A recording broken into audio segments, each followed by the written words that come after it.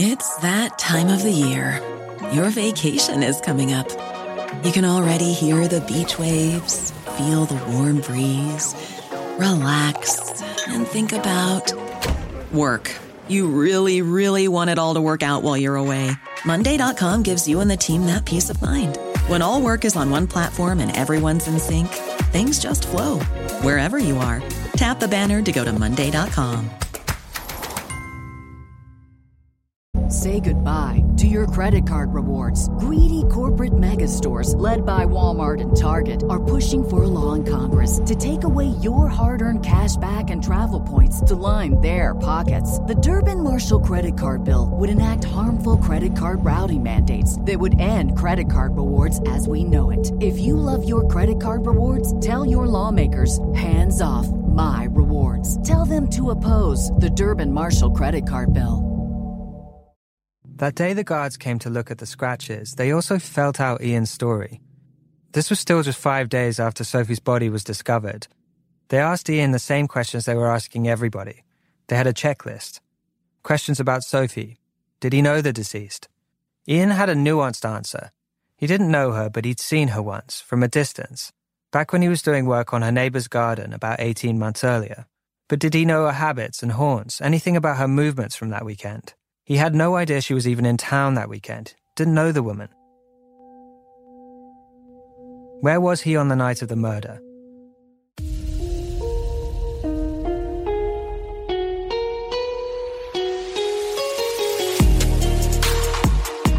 Hey lovely listeners, and welcome back to Crime Analyst and my continuing discussion with Jim C about the horrific murder of Sophie Toscan du Plantier.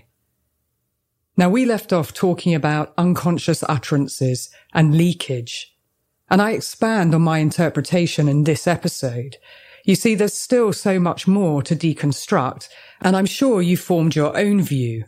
Or maybe what Jim C and I say may make you think twice about things. Well, let me know. So let's jump right back in where I left off. Yeah, and the lack of empathy, to me, actually, is what jumps out across all of his interactions. And I see this sort of vicious side to him. I see, and we've heard it in a couple of the interactions. And for Jules, I just want to go back to Jules for a minute, which is, watching her and having interviewed thousands and thousands of victims. And I'm saying victims because most of the time they're still going through it. Her minimization and her rationalization and her, she says, oh, it's the alcohol. There's a nice person that's in there. He has a childlike response, a childlike temper. I feel I'm hearing his voice when she's saying these things. I don't feel that's her describing him. We both drank too much. She constantly puts herself in it as if it's half a dozen of one, half a dozen of another. And she even says herself, he needs more self-control. In other words, he's impulsive. So right. These flashes, and there is a scene right at the end which made me feel very uncomfortable, where they've had the French trial. And first of all, I think it's Jim's on the phone, Jim Sheridan. And they had spoken to Nick, but it's Jim Sheridan they're talking to. And he's telling them telling, first of all, Ian Bailey, who's clearly in drink, that they found him guilty. And Jules is off doing something else, and he's already shouted at her once. Then he calls her over, and Jim is on speakerphone. And rather than him get up and get her a chair, he just tells her to pull a chair over, which was interesting to me. But it's actually when she jumps on the phone and says, oh, hi, Frank, she thinks it's the lawyer. And he goes, no. And he pulls his hands down. He goes, no, it's not Frank. And you see this flash of anger. And then you see him reset to, and he laughs. He says, oh, it's actually Jim. And he turns it. You literally see the switch go. Wow. And she just kind of is there on the edge of her seat. And I felt so uncomfortable seeing that reaction and just the way that he quickly thinks back on his feet. Hang on, I've got a camera on me. They're tiny micro expressions from her, but I feel she's really uncomfortable and she's micromanaging herself because of him. So I don't want to discount the violence towards Jules or that it's in drink. I can tell you 99% of victims who I talk to, they tell me, it's only when the person drinks. And then when I go through the power and control wheel and I'm time date stamping when the violence and abuse happens, it's pretty much all the time. Maybe the physical act happens in drink, but the control related behavior happens all the time. And I see that from Jules. I feel very uncomfortable for her. And he says, it's to my eternal shame. My eternal shame. I've never heard someone say that, but he's not apologetic. He doesn't at any point. He just minimizes it himself and puts them down. This is where we hear it more in the Netflix show and also in the podcast. He says, well, Elizabeth Taylor and Richard Burton, when they drank, they would have a spat. And he kind of puts it in that, well, everyone does. It's so right. Normal. It's not normal. Yeah. And when you see pictures, I have one photograph of her, two of them actually, but it's of the same event where he had hit her in the face and she's got a black eye. She's very bruised, but he's pulled out a whole clump of her hair. Like literally a third of her head is bald from where he's pulled out her hair. He violently attacked her. This is not anything minor, but it's more the control. Yeah, it's not a spat, and it's more the control-related behaviors that bother me the most, seeing them on camera. Even though Jules says she's not scared, she's uncomfortable. She's not a woman who is living her best life with him. So 11 people, and I think the other person you alluded to was Richie Shelley, who says that he said, I went too far, and he confesses after they had been out, and that was the couple. And they did end up giving evidence at the French trial. So again, why would you say, at least 11 times to people anything to do with A, the case, or B, anything to do with your involvement in it? If you're completely innocent, why would you even joke about that and show a complete lack of empathy and a callous disregard for the victim? That doesn't make sense to me. Yeah, well, I mean, especially if you know that the police are looking at you, making incriminating statements, only make it worse. But if you are actually a killer and you want to sort of brag to some people, or your inhibitions are lowered because you're drunk, you might leak out information like this. And I don't see there being any legitimate reason for him to be saying stuff like that. I don't see it as humor. I don't think he saw it as humor when he said it. Nobody who witnessed any of these confessions thought that there was any humor involved. And I think rightly, everybody saw it as him literally making confession to this horrific murder. What are your thoughts, Jim, about Jim Sheridan filming him so much when clearly he's either drinking or has been drinking? I mean, there are clear scenes where he's just ranting. He's got these crazy hats on and he's drunk. It's all attention-seeking behavior. I mean, he's the drunk part of it is, I think he is an alcoholic. And I think that it affects him and it does lower his inhibitions. We see him uninhibited. And I think the incident on the phone that you described, where that switch flipped and he got really angry at his wife. And I think that's the important thing. His wife, her behavior triggered him. This anger and rage came out into him, then he had to control it. And he's capable of doing that. And that is also a characteristic of psychopathy. The recovery, the quick to rage, but the quick recovery. The normal people, when they get enraged, it takes them a long time to come down. That's something that lasts. But with psychopaths, they're able to do things that are outrageous to normal human beings, and right away just step back into normalcy without the heart rate pounding through the roof. So that's just one more indication there. He was charming, charismatic, persuasive. He was very much concerned about his image. He changed his accent because he didn't want to be seen as a particular way. He had multiple marriages, and all these things that I just mentioned are on the psychopathy checklist. I don't know what his childhood was like in terms of, did he get into trouble? He was not. Well, did he have a prior criminal record? Didn't he have one prior, like, violent assault? I can't remember if he had a violent assault. He was certainly, his sister spoke out, and his family said that he was quite different from them because he was really into drinking, kind of into the rugby scene, just very different from the rest of them. But his sister does say that he was very into his image and he lost his northern accent. He worked on losing the northern accent. And when he got together with his first wife, Sarah, she was from a very well-off family.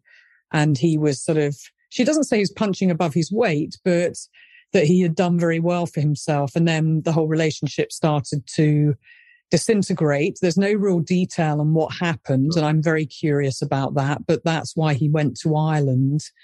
And with Jules, they never got married, but they were together for 20 odd years. And she actually finished the relationship in April of this year. So after filming had completed, etc., she then separates from him. I'm very curious about what she might be saying sometime after they've separated, but I could understand why she did separate from him. Her whole life has been wrapped around him and this case. And I think there's one very interesting scene when it's her 70th birthday, or it's a milestone birthday, and he just gets so drunk and he's just singing incoherently, acting a complete fool. She's clearly just used to it. She just kind of is chatting away to her daughters and to other people who are there for her. But it's such a sad indictment, and I think of very clear what's going on in their relationship. So it doesn't surprise me that she separated from him. But I'm not sure about criminal convictions. He's clearly very self-absorbed at the very least. Oh, yeah. Well, talk about ego. He said, I never met the likes of the detectives that were interrogating me. In other words, they were very different, right? They were unusual. I suspect they'd never met anyone like me. You know, they've probably been dealing with less educated people. I mean, the ego and narcissism just shines right through there, and it's all the time. You know, and his poetry was so egotistical and just spouting off in the middle of a bar, or even on camera, you know, just spouting off this poetry, or sitting in the middle of a park or in the town and just being a weird, you know, just, I don't know, like caricature, who's just craving attention. Yeah, I mean, the poetry was so bad. What I will say about Ireland and local pubs, etc., people do just get up and do spoken word, or someone bursts into song and they've got a guitar or whatever. That does happen. But he was just horrific. I mean, I'm sorry, he just had no talent at all. But clearly that was something that he was hankering after, wasn't it? Being a poet and being known for being creative. And unfortunately, from what I could tell, he didn't have much talent. But it is an important point just about the poetry, because we do see him break into it and try and be this very, I think he tries to be mysterious, you know, this long black coat, and has this he carried a wooden stick with him apparently, and then got rid of the wooden stick after Sophie was killed. But I do think it's interesting because there was, right at the end, where we hear from Sophie's best friend who gave evidence at the French trial, the best friend says that Sophie was contacted by a man who said that he was a poet. From West Cork. Yeah, in West Cork, and wanted to meet with her, but she didn't know who it was and didn't know if they met. So there's some suggestion there that perhaps they did know each other. And Alfie Lyons also says, he's the neighbour who lived up the hill from Sophie. He said that he did introduce Ian Bailey and Sophie. So although Ian Bailey denied knowing her, and remember the exact phrase that he used, two people say differently. Right. And although they were never seen together, I think it's very important that her best friend and Alfie Lyons both mentioned a poet, and Alfie Lyons said that he did introduce them. And Alfie Lyons, I think it was Alfie Lyons, someone said that he originally had said that Sophie was very attractive. Later on, he says he didn't pay much attention because she was very plain. Even that distinction of the denigration, or I saw her from the window, I think he said, but she was plain. She would never have caught my eye because she was so average. It's a departure, isn't it? It's a very small thing. But why denigrate her? Yeah. Why do that? Because he's trying to create distance between him and her. Clearly, when he says, I never actually met her, I didn't know her, she was pointed out to me, we never actually met. Again, distancing. So yeah, it's disturbing how he treats her post-death, post-murder, post-brutal murder. And it's also very telling that when the investigators went to his home, there had been a fire in the backyard, that a trash pile was burned, a mattress was burned, boots were burned, clothing was burned. Why? When a guest took a shower in his house, she found a bucket filled with an overcoat that had been soaked. Was it soaked in water or bleach? I don't know what it was, but it was soaking in the shower. And, why? Why in the middle of the winter when you can't really hang something like that, a heavy woolen coat, out to dry outside in the middle of the winter? So what was the purpose of that? Why did it need to be cleaned? I mean, certainly, why did something need to be burned in the backyard?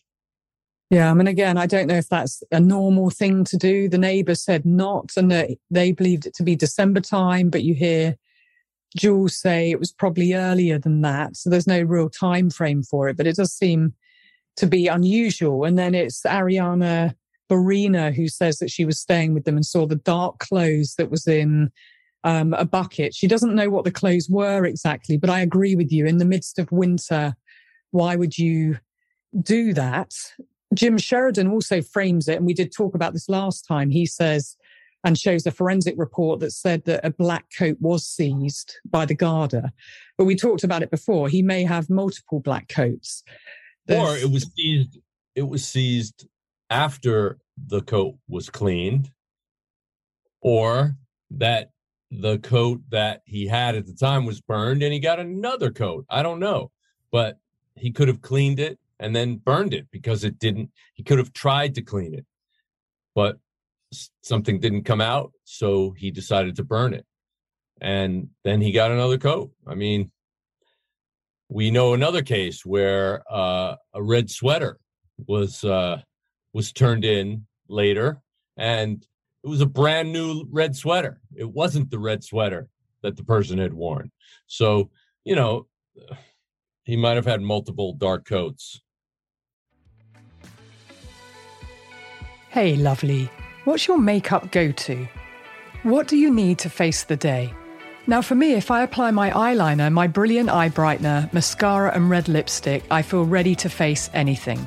But I know every now and again I need to zhuzh up my makeup, and my amazing sponsor Thrive Causemetics has a full line of makeup to refresh your everyday look. With clean, skin-loving ingredients, their foolproof products make it easy for any skill level to apply. Also, Thrive Causemetics' Bigger Than Beauty mission is amazing. For every product purchased, Thrive Causemetics donates products and funds to help communities thrive. I love that Thrive Causemetics supports domestic violence victims, breast cancer survivors, and women who are homeless.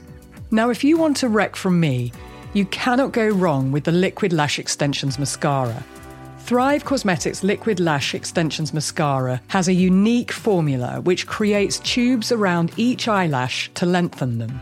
And they use nourishing ingredients that support longer, stronger and healthier looking lashes over time. Plus, it's super easy to remove and slides right off with warm water and doesn't leave smudges. So treat yourself or someone you love and help women thrive together. Refresh your everyday look with Thrive Causemetics, luxury beauty that gives back. Right now, you can get an exclusive 10% off your first order at thrivecausemetics.com/crimeanalyst. That's Thrive Causemetics, CAUSEMETICS.com/crimeanalyst for 10% off your first order.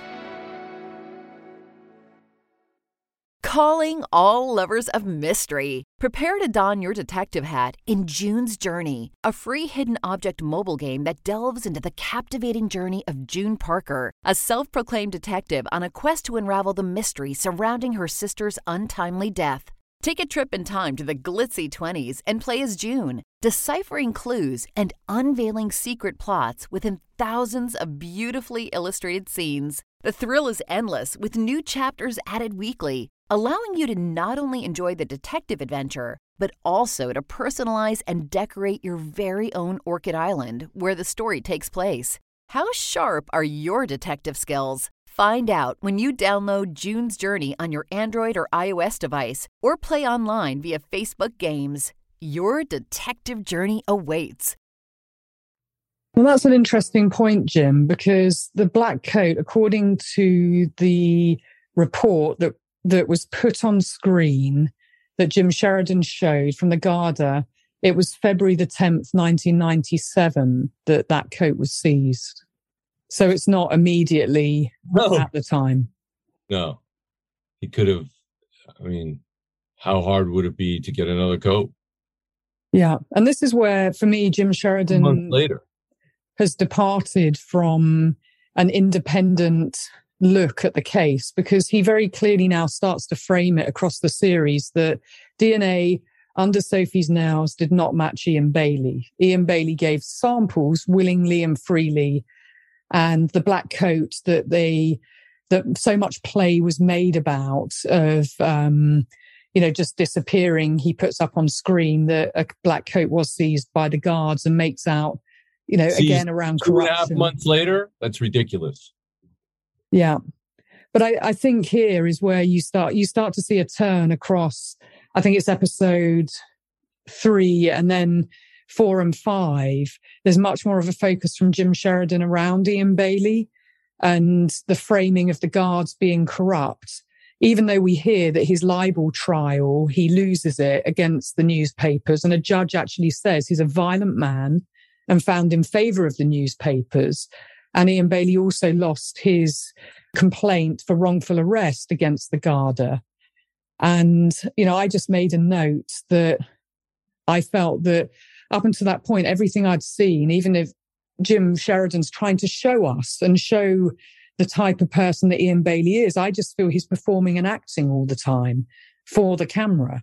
And therefore, even with that, we're not really seeing the true him, other than these moments where he's on the phone about the French trial, where there is an immediate reaction. And what's interesting in that, I just want to, I know I'm running over time with you, but there are a couple of points just in episode 5 that relate to the trial. We're seeing it in real time, but he has a pre-prepared statement he's already written out, Ian Bailey has. And he's trying not to show camera that he's looking at it. And he goes into poetry again. So the only couple of moments that we see the real him, it's not good. First of all, he's sort of triggered by Jules, even though it's something so innocuous. So what? She gets the wrong person. She thinks it's Frank the lawyer. Well, he didn't really tell her who was on the phone. Why get so angry about such a small, minor detail? And she just kind of jumps. But the fact that he then says, she says, it's what we expected. We expected there was no defense for Ian. We expected that to happen. While she's talking, he's looking down at a piece of paper. And then he takes the speaker back and then he starts to recite kind of poetry, like this kind of poetic response to what's happened, rather than just talk normally. And I feel like he's just trying to, again, give off this camera. Yeah, this very different persona. And he's clearly been drinking. He doesn't pull the whole thing off. But then we also hear from Jim Sheridan, who talks about the DPP, the Director of Public Prosecutions, not charging Ian Bailey, and that he even calls it the Bailey case. Jim Sheridan does on camera. He now no longer calls it the Sophie case. By episode 5, he's talking about the Bailey case. Wow. But the DPP, I would like to talk about that. I mean, that's just outrageous. To make a decision based on your assessment that the credibility of witnesses that you never talked to is just asinine. What he should do is take when you're deciding to prosecute or not, it's sort of like a probable cause hearing. You should take all the statements that are made at face value and decide whether or not that would make a case. You don't tear down each of those individual witnesses and perspectives and assessments and say, no, this one happened too long. This one, they waited. They didn't have enough for that. And just cut it to shreds. That's just not how it's done. And so I have a feeling that person either had an agenda or was somehow influenced to not prosecute that case and to come out and say, after a court of law convicted him, no, we're not going to consider prosecuting him. What the fuck? Why? It's just, you didn't hear the evidence. You weren't at the trial and you didn't evaluate those witnesses. That's for the jury to decide, not for you. And that's just wrong. He only looked at it on paper. He did not evaluate those witnesses. Really pissed me off. I mean, what did you think about it? I think it's an astute observation, because what Jim Sheridan does is sort of say this is now about the French system versus the Irish system, which I didn't feel that's what it was about at all, actually. No. Yes, we know the French system is different, right? It was 3 magistrates. It's on the totality of everything. The jury don't hear, well, there isn't a jury there. Ian Bailey didn't have a defense. I mean, that is problematic that there wasn't a lawyer there, but that was his choice. His choice. And there was probably quite a lot of evidence. The Irish did give them, or the Garda, I should say, did give them access to the case file, but we don't know whether it was everything. But on the totality of what was heard, they found him guilty. Well, some might say, well, that was always inevitable. But you've got the libel case where the judge finds not in favour of Ian Bailey, finds in favour of the newspapers. You've got the complaint against the complaint Ian Bailey makes against the Garda for a wrongful arrest. That wasn't found in Ian Bailey's favour. I don't know all the evidence. Right. Yeah, I don't know all the evidence that was heard in those 2 cases. But then you've got the 3rd trial in France. You would like to think that there would be a criminal prosecution where the totality of everything is heard in front of a jury of peers and they can make their own decision. And I think you're right. You know, we do have a lot of cases where it's circumstantial evidence. There isn't one physical piece of evidence. And I've worked on those cases. I know you have too. We've had cases where there's no body found, and we've still had successful prosecutions. For murder. For murder. So I don't really know the detail of why the Director of Prosecutions would say, because there's no physical evidence, we didn't prosecute. And is that we will never prosecute? I don't know, but I think it's a missed opportunity for sure. And I hope, if anything, these docu-series and the podcast do create pressure along with Sophie's family to push for a criminal prosecution so that it can all be looked at, the totality of it together. And I mean, Jim Sheridan does make the point that he feels that Ian Bailey he kind of characterizes him as the victim at the end, which, you know, he's never left Ireland. He's stuck in Ireland. He's been there the whole time. This has been hanging over his head. Oh, what a victim. Yeah, the problem for me was the docu-series says it's Murder at the Cottage, the search for justice for Sophie. You know, and what struck me, because I've just had a conversation with Amanda Knox, and I haven't shared this with you, Jim, but she said she listened to our episodes on Real Crime Profile about Meredith Kercher's case. And she said the most notable thing was that we never mentioned her until right after we'd looked at crime scene and we've, done everything that we possibly can. And then we have to talk about her because she becomes the central focus. But for me, Jim Sheridan seemed to lose sight of.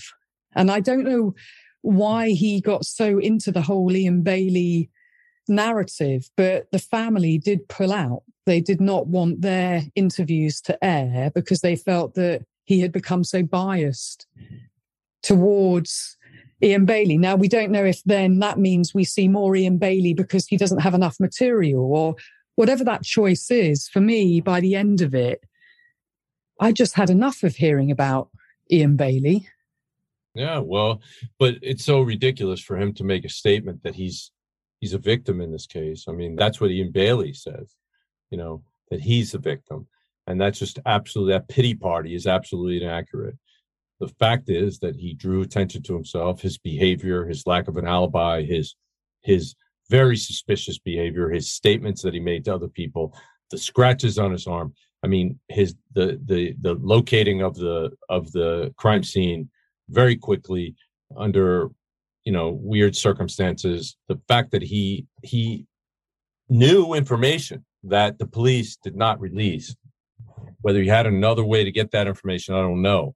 But clearly, these are guilty-looking things. Soaking of the coat, the burning of the clothes and bed and boots, lying about his alibi, confession to multiple people, apparently lying about having met Sophie.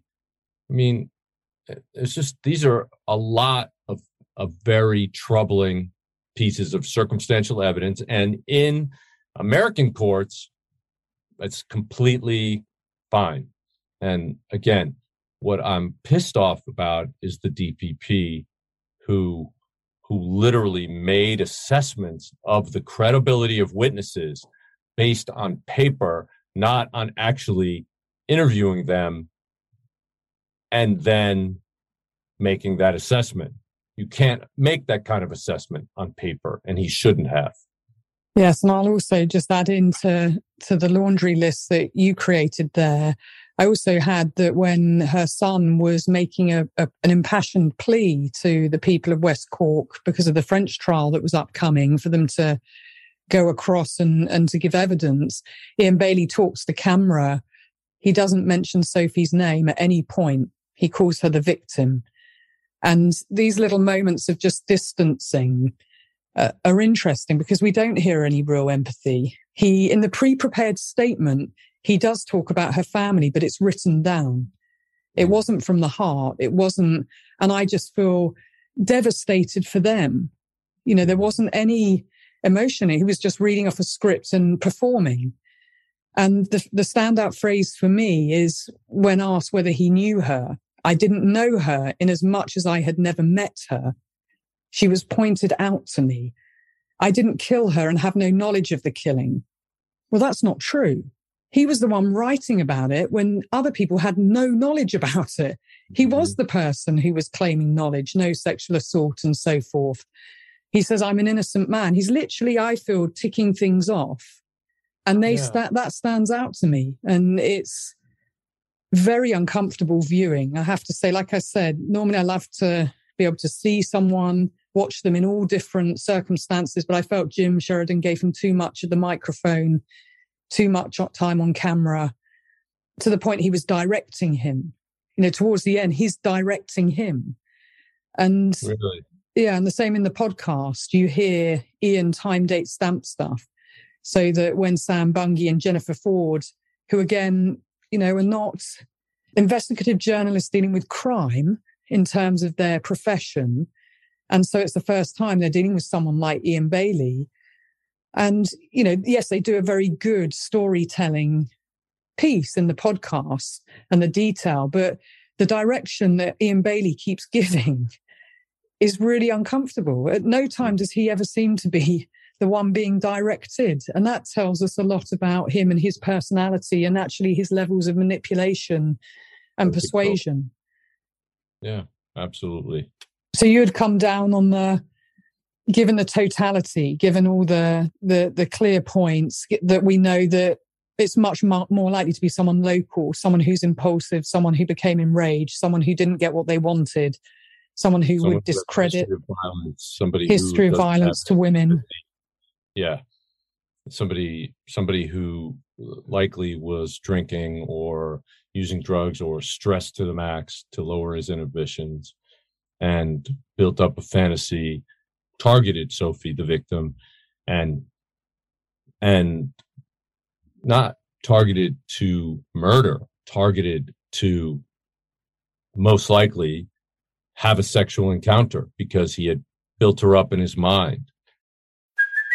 Hey, it's Kaylee Cuoco for Priceline. Ready to go to your happy place for a happy price? Well, why didn't you say so? Just download the Priceline app right now and save up to 60% on hotels. So whether it's Cousin Kevin's Kazoo Concert in Kansas City, go Kevin, or Becky's Bachelorette Bash in Bermuda, you never have to miss a trip ever again. So download the Priceline app today. Your savings are waiting. Go to your happy place for a happy price. Go to your happy price, Priceline. Much the same way Ian Bailey built her up in his mind as this promiscuous woman who had all these men come to her cottage. So he just wanted to be one of them. And he saw her as a loose slut in his mind. And of course, when I make a play for her, she's going to go along with it.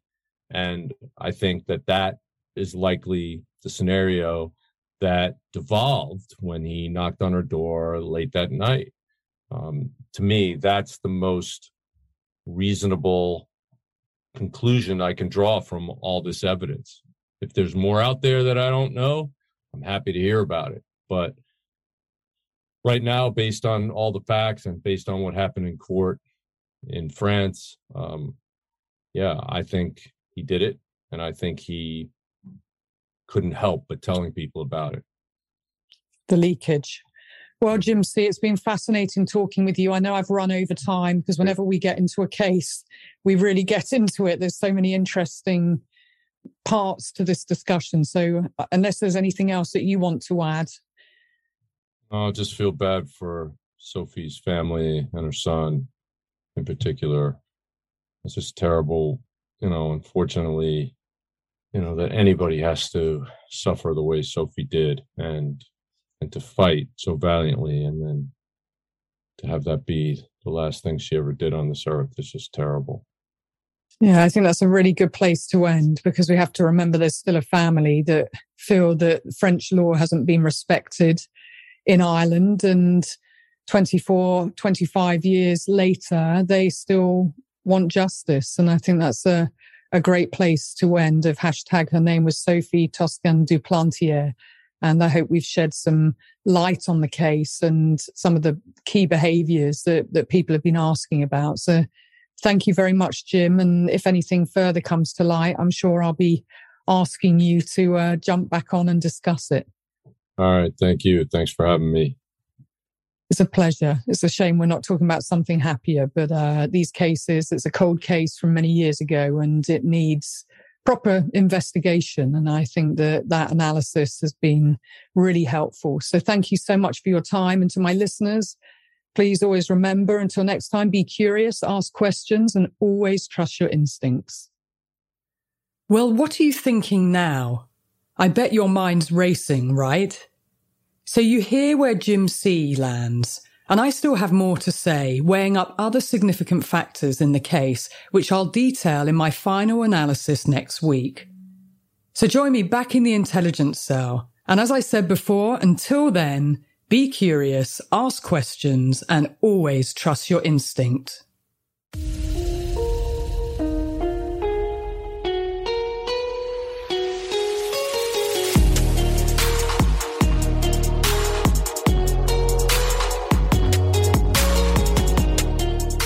And here's my final 2 cents before the episode wraps. The first is a huge thank you to all of you, my lovely listeners and crime analysts, for tuning in every week. The second is an ask. If you like what I do, please take 2 minutes to leave a 5-star review on whichever platform you listen to me on. It really helps others find me and helps with the ratings. So thank you. Crime Analyst is written, produced and hosted by me, Laura Richards. Sound engineering by Tim Hansen at Half Ogre Studios. Cover art and graphics by Chris Raybottom at Syndicate. And music by Kilrude.